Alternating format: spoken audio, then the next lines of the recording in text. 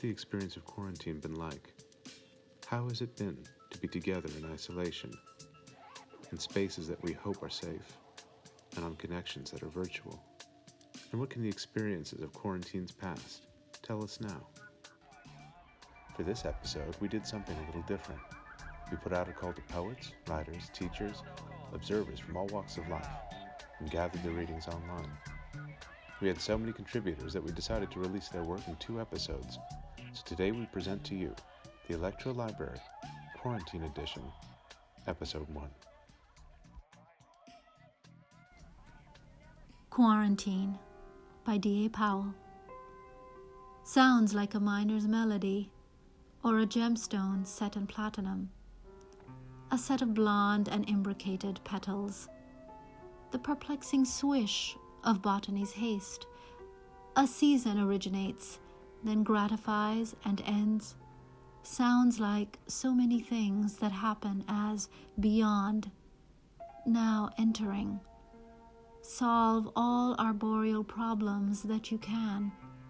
Then what to do when box elder bugs aren't rampant? That's a different set of worries. Play worry in different keys. C is where you always start and end, or so my teacher said. For he was taken by the logic of the dominating swarm, the way it left the punctured globes upon the boughs. We played a spray of ditties in his wake. They sounded like most pickers, those in tempo, those articulating their misfortunes. Or at least, that's what I imagined going on. Black dots spread, black spots. Pretty soon, the world is one great gall. Then what? Then we hide in the meadow. Oh, how it hums, this meadow.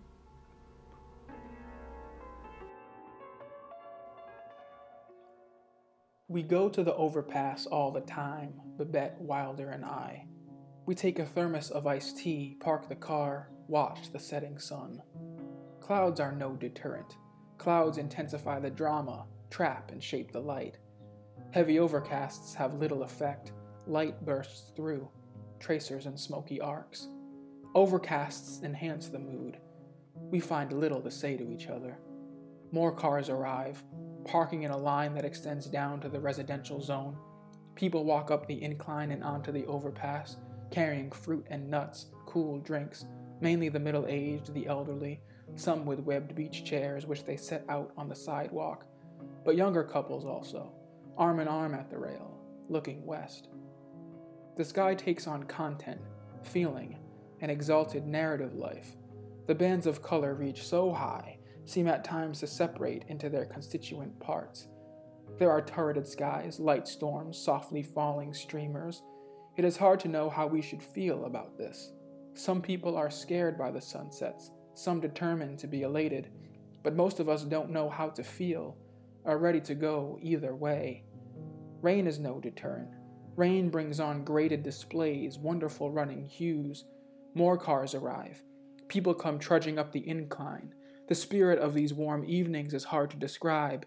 There is anticipation in the air, but it is not expectant midsummer hum of a shirt-sleeve crowd, a sandlot game with coherent precedents, a history of secure response. This waiting is introverted, uneven, almost backward and shy, tending towards silence. What else do we feel? Certainly there is awe. It is all awe. It transcends previous categories of awe. But we don't know whether we are watching in wonder or dread. We don't know what we are watching or what it means. We don't know whether it is permanent, a level of experience to which we will gradually adjust, into which our uncertainty will eventually be absorbed, or just some atmospheric weirdness soon to pass. The collapsible chairs are yanked open. The old people sit. What is there to say? The sunsets linger, and so do we. The sky is under a spell, powerful and storied. Now and then a car actually crosses the overpass, moving slowly, deferentially. People keep coming up the incline, some in wheelchairs twisted by disease, those who attend them bending low to push against the grade. I didn't know how many handicapped and helpless people there were in town until the warm nights brought crowds to the overpass. Cars speed beneath us, coming from the west, from out of the towering light, and we watch them as if for a sign, as if they carry on their painted surfaces some residue of the sunset, a barely detectable luster or film of telltale dust. No one plays a radio or speaks in a voice that is much above a whisper. Something golden falls, a softness delivered to the air.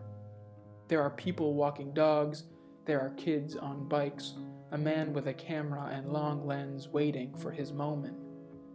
It is not until some time after dark has fallen, the insects screaming in the heat, that we slowly begin to disperse, shyly, politely, car after car, restored to our separate and defensible selves. The men in Milex suits are still in the area, yellow-snouted, gathering their terrible data, aiming their infrared devices at the earth and sky. Dr. Chakravarti wants to talk to me, but I am making it a point to stay away. He is eager to see how my death is progressing. An interesting case, perhaps. He wants to insert me once more in the imaging block where charged particles collide, high winds blow. But I am afraid of the imaging block, afraid of its magnetic fields, its computerized nuclear pulse, afraid of what it knows about me. I am taking no calls. Don DeLillo, White Noise, 1985.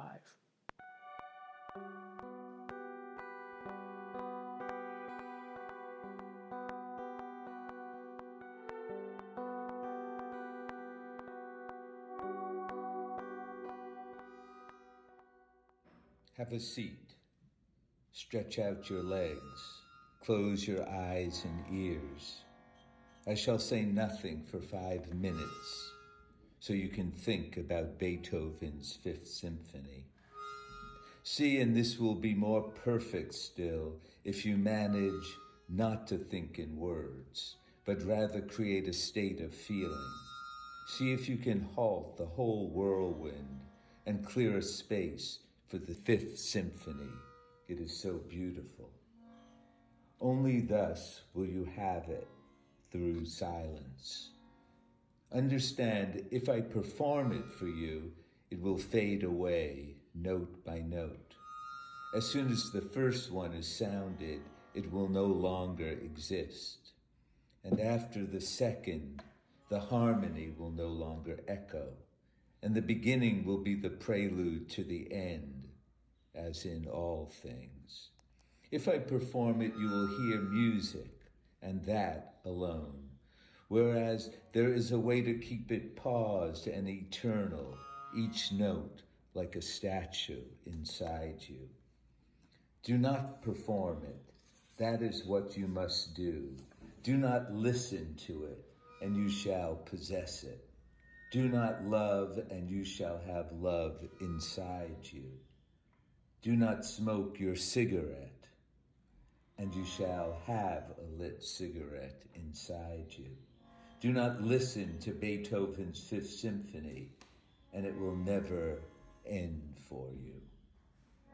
Thus I redeem myself from casting stones so endlessly. Thus I taught you not to kill. Erect within yourself the monument to unsatisfied desire. And that way things will never die before you yourself die. Because I tell you, sadder still than casting stones is dragging corpses. And if you cannot follow my advice, because life is always more eager than all else, if you cannot follow my advice and all the plans we made to better ourselves, then go suck on some mints. They are so refreshing. Your Idalina.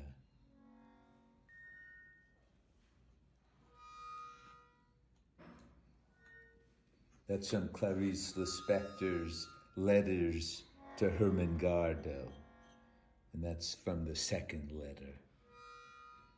from her complete short stories.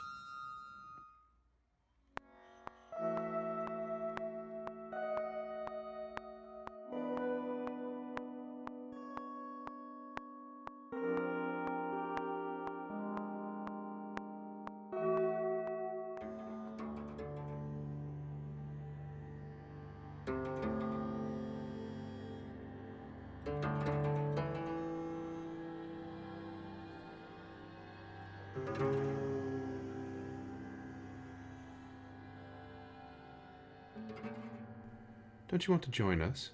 I was recently asked by an acquaintance when he ran across me alone after midnight in a coffee house that was already almost deserted. No, I don't, I said.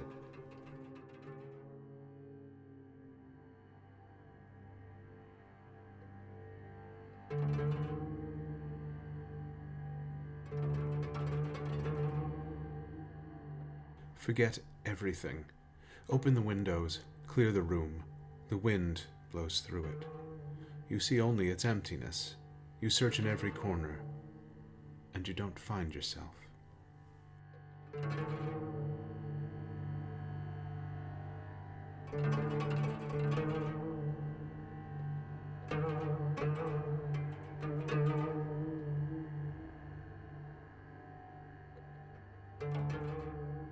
Shut yourself off from everyone to the point of insensibility, make an enemy of everyone, speak to no one.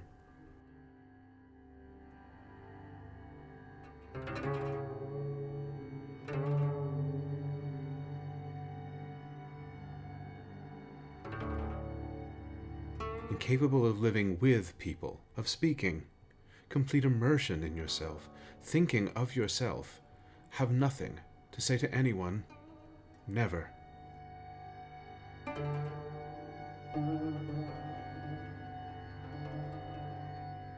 You do not need to leave your room. Remain sitting at your table and listen. Do not even listen. Simply wait. Be quiet, still, and solitary.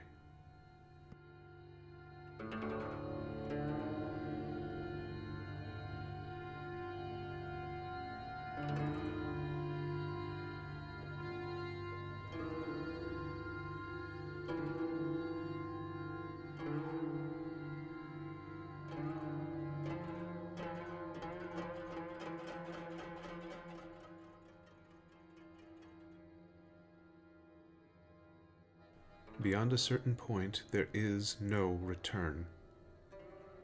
This point has to be reached.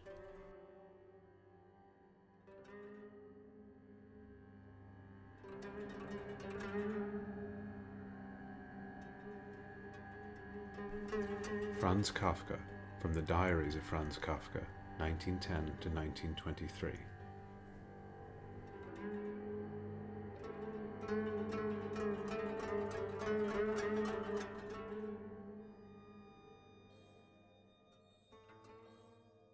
Throughout Chinese history, there have always been people who prefer to spend their lives in the mountains, getting by on less, sleeping under thatch, wearing old clothes, working the higher slopes, not talking much, writing even less. Maybe a few poems, a recipe or two. Out of touch with the times, but not with the seasons, they cultivated roots of the spirit, trading flatland dust for mountain mist. Distant and insignificant, they were the most respected men and women in the world's oldest society. No explanation has ever been offered or demanded for the admiration the Chinese have had for hermits. Hermits were simply there, beyond city walls, in the mountains, lone columns of smoke after a snowfall. As far back as records go, there were always hermits in China. The Chinese say their history goes back 5,000 years, back to the time of Huang Di, the Yellow Emperor. Huang Di was the earliest known leader of the confederation of tribes that established themselves along the Yellow River, and that later called themselves Chinese. But it was from two hermits that Huang Di learned how to conquer his enemies and how to prolong his life. and he reigned for 100 years, from 2700 to 2600 BC, around the same time the first pyramids were being built in Egypt. After Huangdi rode off on a dragon to join his fellow immortals, leadership of China's nascent civilization passed through several hands, and around 2300 BC into those of Yao. 2,000 years later, Confucius praised Yao as the wisest of men because he passed over members of his own family and chose a hermit as his successor. Huang Fumi's 3rd century work, the Gao Shi Zhuan, or the Records of High-Minded Men, recreates the occasion. Yao asked Xu Yu to take over the kingdom, but Xu Yu answered, "When the sun or moon is shining, what use is lighting a torch? When the rain is falling, what use is watering crops? You, sir, already rule the kingdom. Were I to replace you, it would be in name only. Name is the guest of reality, and I have no desire to be a guest. Even in a deep forest, the wren uses only one branch for its nest. Even beside a river, the tapir drinks only enough to fill its stomach. Go back, my lord. I have no need for a kingdom. If the cook fails to keep order in his kitchen, the shaman doesn't stop the ritual to take his place." Instead of accepting Yao's offer, Xu Yu washed out his ears in a stream to rid them of any residue such talk might leave behind. But Yao was determined to find a man of virtue and approached another recluse named Shun. Shun accepted Yao's offer, and eventually he too looked for a hermit to succeed him. Again, the Gao Shi Zhuan records the event.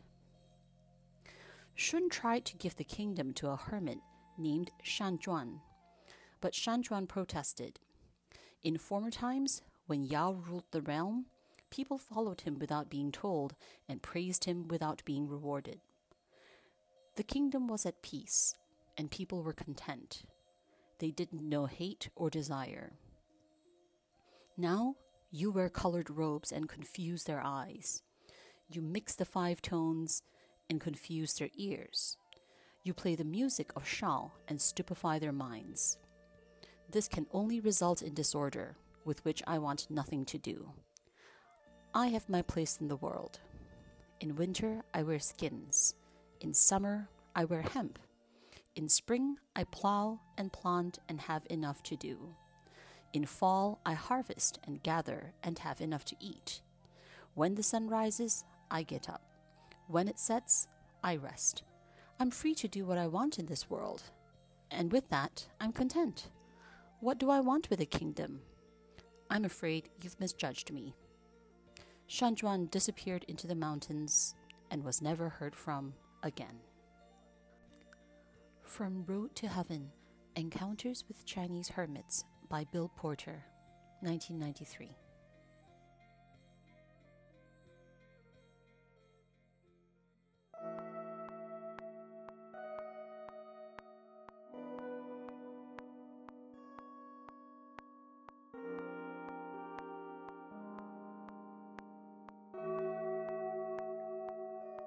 My dear Mrs. Braun, a few words will tell you what sort of a passage we had, and what situation we are in, and few they must be on account of the quarantine, our letters being liable to be opened for the purpose of fumigation at the health office.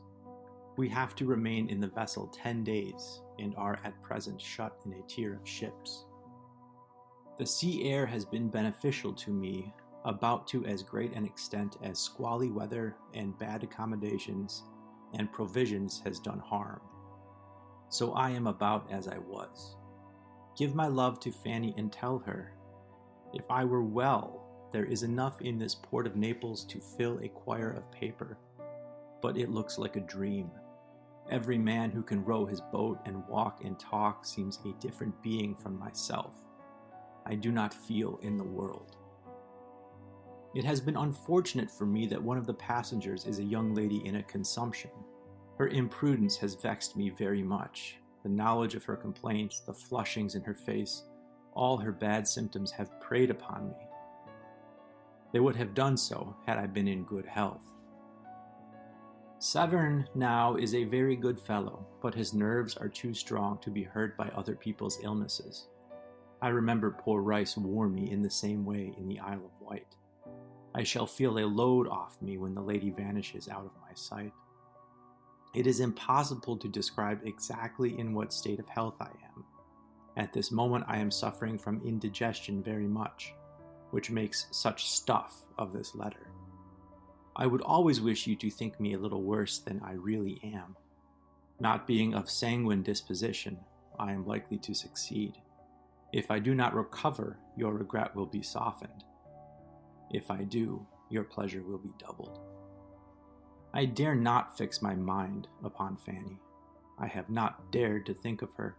The only comfort I have had that way has been in thinking for hours together of having the knife she gave me put in a silver case, the hair in a locket, and the pocketbook in a gold net.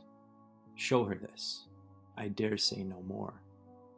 Yet you must not believe I am so ill as this letter may look, for if ever there was a person born without the faculty of hoping, I am he. Severn is writing to Haslam, and I have just asked him to request Haslam to send you his account of my health. Oh, what an account I could give you of the Bay of Naples, if I could once more feel myself a citizen of this world. I feel a spirit in my brain would lay it forth pleasantly. Oh, what a misery it is to have an intellect in splints. My love again to Fanny.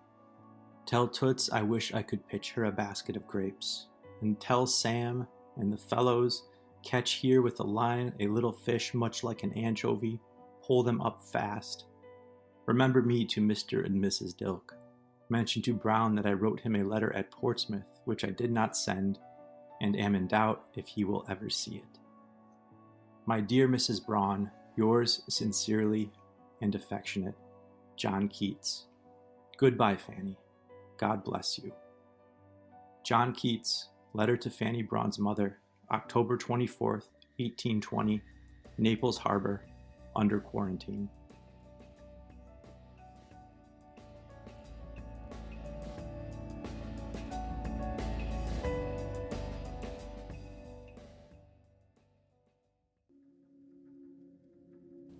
A thief runs swiftly through the night. Here there is included part of a chart on how to identify whales in the open ocean. Northern right whale, likely to throw flukes. The Searchers.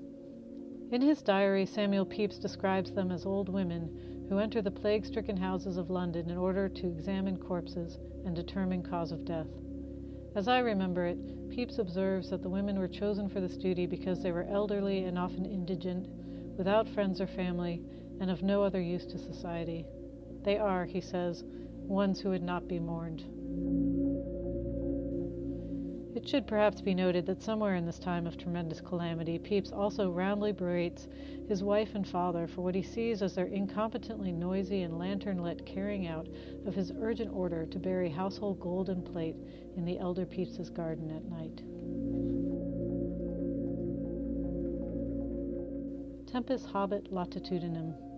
Time has breadth, an extent, size. Here there is included another part of the chart on how to identify whales in the open ocean. Occasionally, when feeding.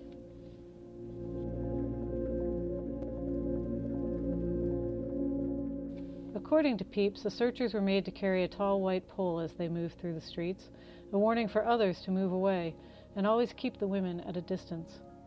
Although it is impossible to know exact numbers, records indicate that 100,000 people, almost a quarter of the population, died in London's Great Plague of 1665. It is not uncommon to see fright or sorrow listed as the reason for death in the published bills of mortality. Tempus habet latitudinem. Time has breadth, an extent, size. Si quis enim performen inspiciet corpus quod statime transiet non percipiatur. For if someone through an aperture will look at an object which instantly passes by, it, the object, will not be perceived. The mandatory warning pole of the searchers is red and specifically 3 feet long in Daniel Defoe's accounting of the plague year. Defoe records that houses where families were forcibly locked in if the plague appeared were marked by a 12-inch high red cross on the door, and that this cross was accompanied by the words, "The Lord have mercy upon us." He also notes that the orders conceived and published by the Lord Mayor and Aldermen of the City of London concerning the infection of the plague, 1665, require searchers to be women, quote, "of the best sort as can be got in this kind," end quote. They are strictly forbidden from entering any public establishments or houses other than those visited by the plague and their own. Here there is included another part of the chart on how to identify whales in the open ocean. Pilot whale, not thrown. Tempus habet latitudinem, time has breadth, an extent, size. Si quis enim performen inspiciet corpus quod statime transiet non percipiatur. For if someone through an aperture will look at an object which instantly passes by, it, the object, will not be perceived. Similitur motus trochi, quia velocissimus in tempore multum parvo non attenditur. Similarly, the motion of a top. Because the most rapid in or within a very small time, it is not noticed. Here there is included another part of the chart on how to identify whales in the open ocean. Very likely, especially with calf. White or red, the pole wavers along in my imagining. Must it always be held aloft? Was it ever used to prevent stumbling on a muddy street, or perhaps to prod a collapsed corpse? Conjure up that missing legislative body, a house of searchers, and slowly, suddenly, there is a rising rumble that swells into thunderous din, poles upon poles pounding parliamentary floor as the women finally signal their displeasure. Tempus habet latitudinem, time has breadth, an extent, size. Si quis enim performen inspiciet corpus quod statime transiet non percipiatur.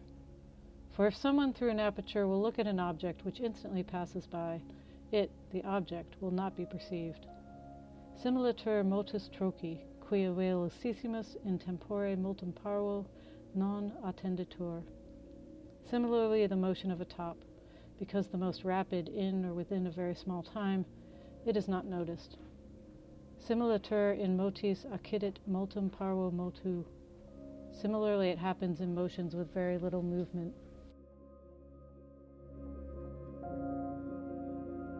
Here there is included in its entirety the chart on how to identify whales in the open ocean.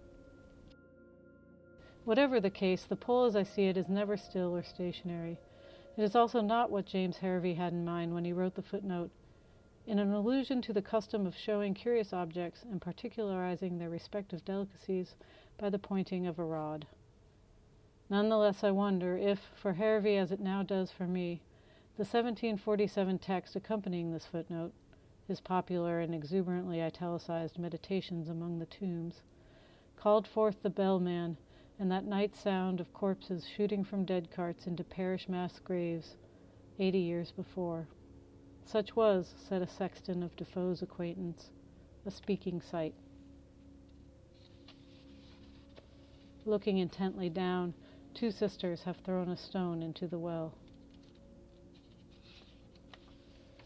Here there is included an illustration. Here there is included another illustration. Here there is included another illustration. For a while now I have been haunted by a description from Frances Densmore's The American Indians and Their Music. In the Chippewa village at Lac du Flambeau, she writes, there stood, in 1910, many poles, each near the house of an Indian. On the pole was an oblong frame covered with white cloth, on which figures of birds or animals had been traced with colored paint. In many instances, the figures were almost effaced by the weather. These figures were the symbols of dream songs that had never been sung. Here there is included an illustration. Run, run, run, run, run as fast as you can. You can't catch me, I'm the gingerbread man. Run, run, run, run as fast as you can. You can't catch me, I'm the gingerbread man. Run, run, run as fast as you can. You can't catch me, I'm the gingerbread man. Here there is included an illustration. Last night, I dreamt of a lighthouse tumbling into the sea.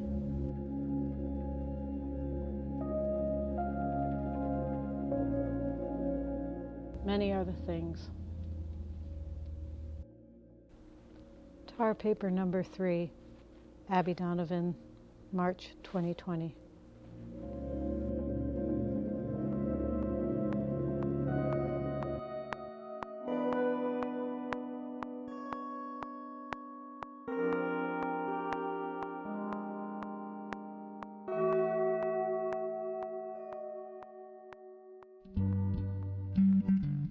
Evening at Home by Carlos José Pérez Sámano.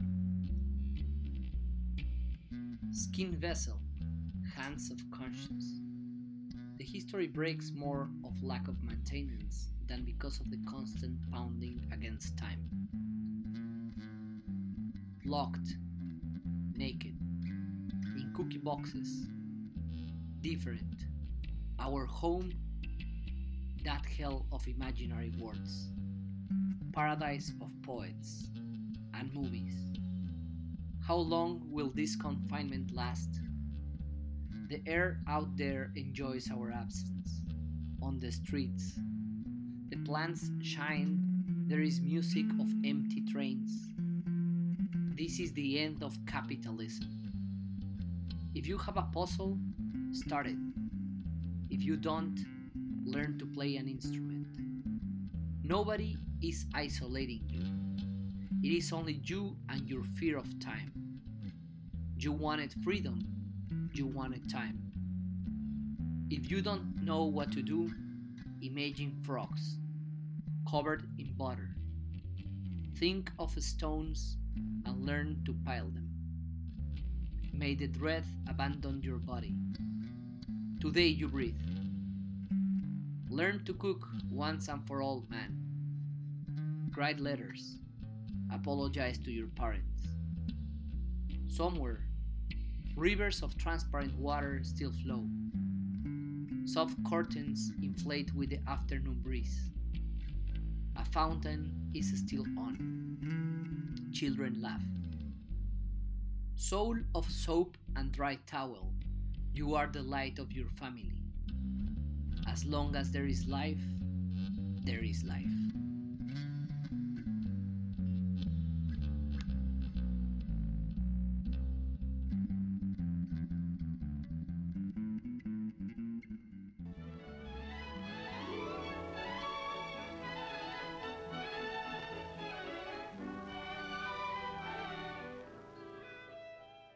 You and I have a coat of armor that protects our bodies from the outside world.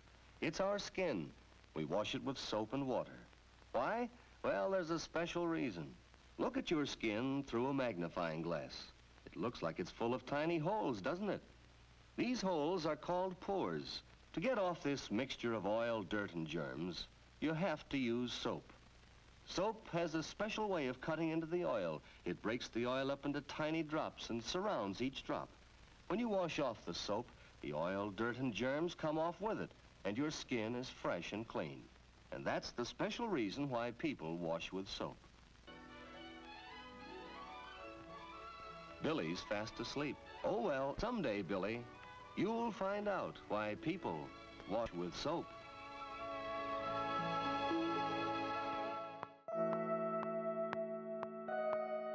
Myra Kalman is an author, illustrator, painter, and wry observer of life. Her artwork has appeared on the cover of The New Yorker, and her many books for children and adults include The Principles of Uncertainty, several collaborations with Daniel Handler, and most recently the wonderful illustrated edition of Gertrude Stein's The Autobiography of Alice B. Toklas. Myra joined me on Zoom to talk about her perspective on these unusual times.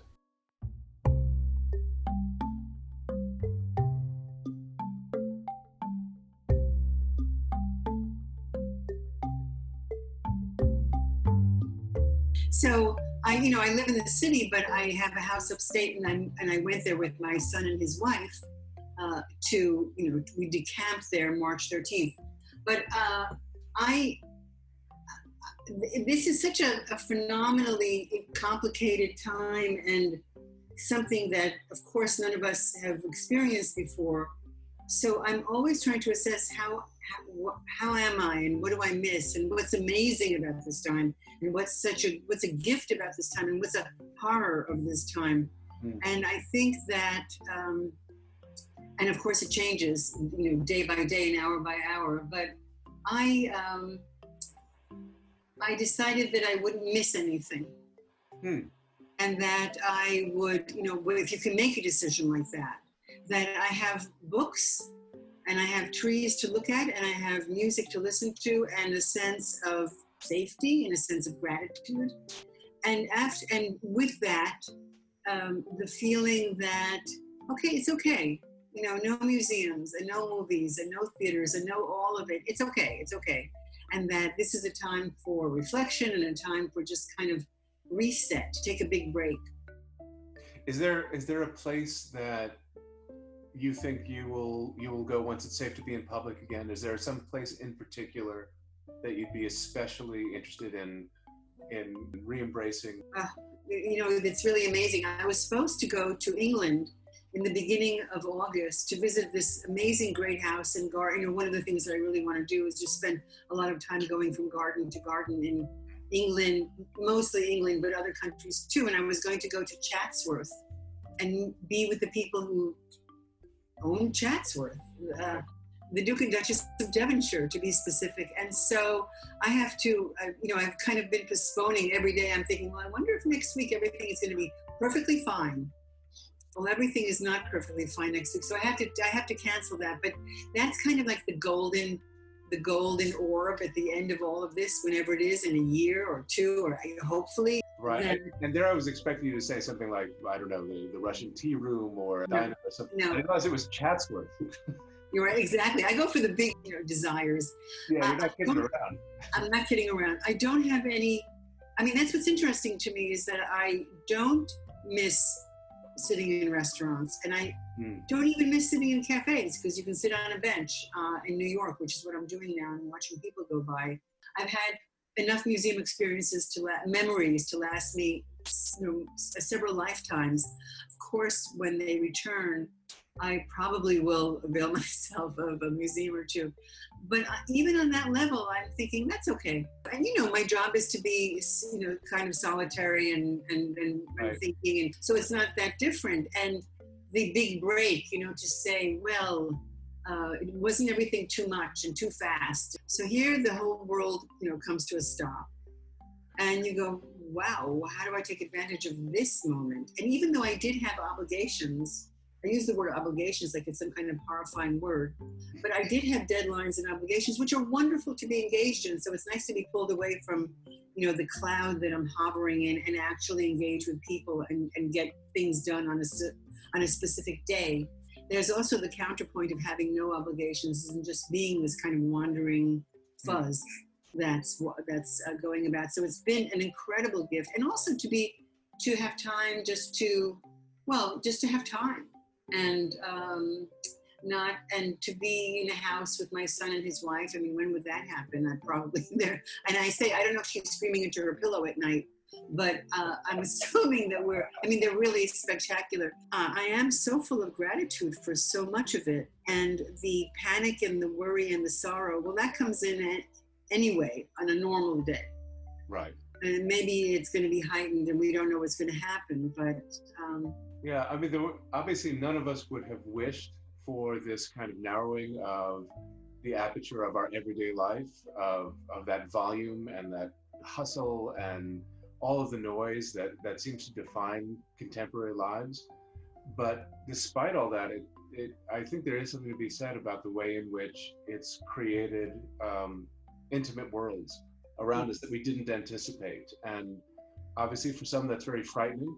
That has to be acknowledged. But if we are privileged enough to have security and loved ones around us, I think it really has been kind of a remarkable moment. And also, I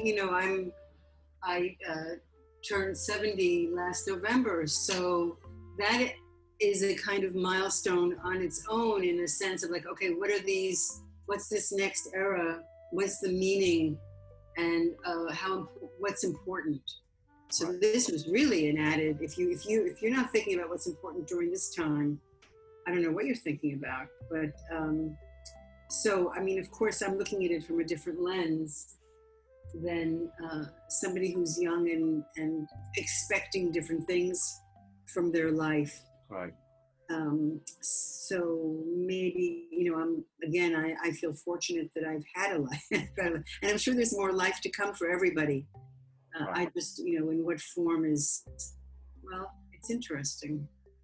As you're talking, I'm just thinking about there's a quality of your work that I've always really appreciated. And it's hard for me to quite put my finger on it. I would almost call it an existentialist optimism. There's this embrace of the precariousness of life in your work, and an enjoyment about the fragility. And there's that way in which sorrow and humor and catastrophe and beauty they live side by side in so much of what you do. And you seem intensely attuned to those aspects of other lives, whether they're historical or they're people you observe on the street. Do you feel like that's a sensibility that's sustained you during this time? Or has it been put to the test in new ways? I've certainly understood that joy and sorrow, or humor and pathos, not only go hand in hand, they inhabit the exact same space, and you can't separate them. So the nature of looking at the world and saying on one level, this too shall pass. Good comes from bad, as it has always been, as it ever was. That it's just exactly the way the world works, with a few added spins of impossibility. But it doesn't make me happy. It doesn't make me happier, but it makes me have a longer view, some sense of something else will happen, and we will live it. I think that maybe we felt that way in the late 60s, that kind of sense of, oh, this is really a forging of a new time. And then, of course, things fall apart and things go back to where they were, and then they change and then they don't change. But you do your work. That's always a good thing to hold on to, and make your bed.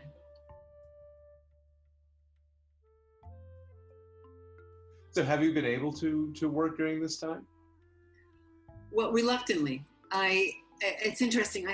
What I've been doing is a painting every day of the time, so I could say to somebody, look, I've actually done something in the last, 3 or 4 months. So every day I've done a painting, whether it's Natalia Ginsburg or the bird building a nest. So I have a diary of my time. And in the desire to offer some pittance to help organizations that are trying to have fair votes and get the vote out and flip the Senate and all that.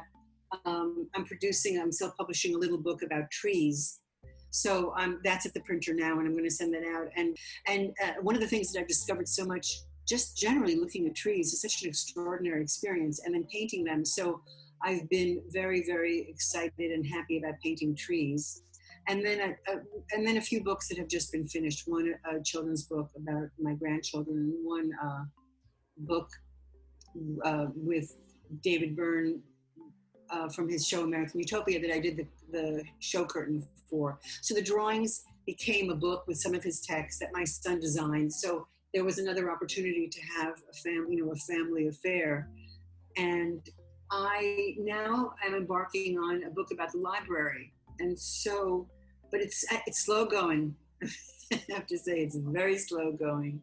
But it sounds like it's been a remarkably productive time, actually. Well, that's nice of you to say. Well, certainly to my ear, it seems like there's a lot that's going on. And I'm fascinated by the way in which you've been chronicling small things during this period. Do you think that you might ever put those together to document the experience of quarantine? I could see that maybe being part of something. The nice thing is that I'm not thinking, I'm just doing it, and I like it up on my wall. It's week by week, and I can just count my weeks in a nice visual way. Yeah. And, no idea. Maybe it's something, maybe it's not. Is that, so much of the work that you do pays such careful attention, this almost Proustian degree of detailed attention to objects, to the ways that they define us, to the ways that they speak our histories, or just provide for us moments of insight or pleasure, or even a kind of melancholy, a necessary melancholy that allows reflection. I found myself wondering if there might be any kind of object that has emerged for you during this period of quarantine that seems to almost define this time or this experience. Is there something that you've related to in particular that feels like it belongs to this moment? Well, I'll go back. I'm trying to think of like actual objects, but the first thing, and then probably I should once again go, and it's going to be boring, is to go to trees. Sure. They represent, there's such a representation for the human spirit of these incredible beings. And also with that, we could say all nature actually in this time, if somebody has the good fortune to have any nature around them at all, that sense of fantastic solace, it's a reminder, just continue to do your life as best you can and see what happens. I want to be sensitive to your time. I'm sure you have plenty to do and trees to paint. And plenty not to do. Plenty not to do. You know the Kafka quote, which is "There's hope, but not for us." Yes. A reminder like that, and let's close with "There's hope, but not for us." No, we don't know. Well, we don't know, do we? Where it began, I can't begin to knowing, but then I know it's growing strong. Was in the spring, and spring became the summer. Who'd have believed you'd come along?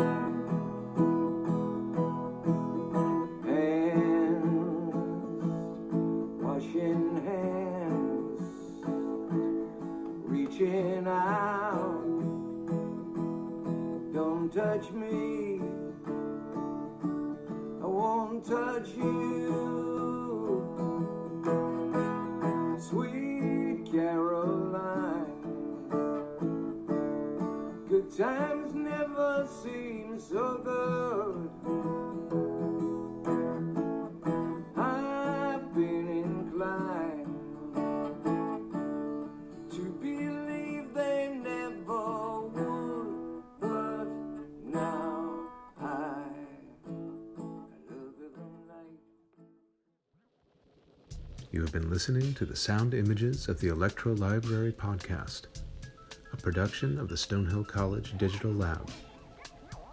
In this episode, we heard Sutopa Dasgupta read D.A. Powell, David Charlesworth read Don DeLillo, Richard Colton read Clarice Lispector, Jared Green read from Franz Kafka, Professor Karen Teo told us about Chinese hermits, Professor Matthew Barushko read from John Keats, Abigail Donovan read from her work Tar Paper, Carlos Jose Perez Samano read his poem Evening at Home, and Myra Kalman spoke to Jared over Zoom.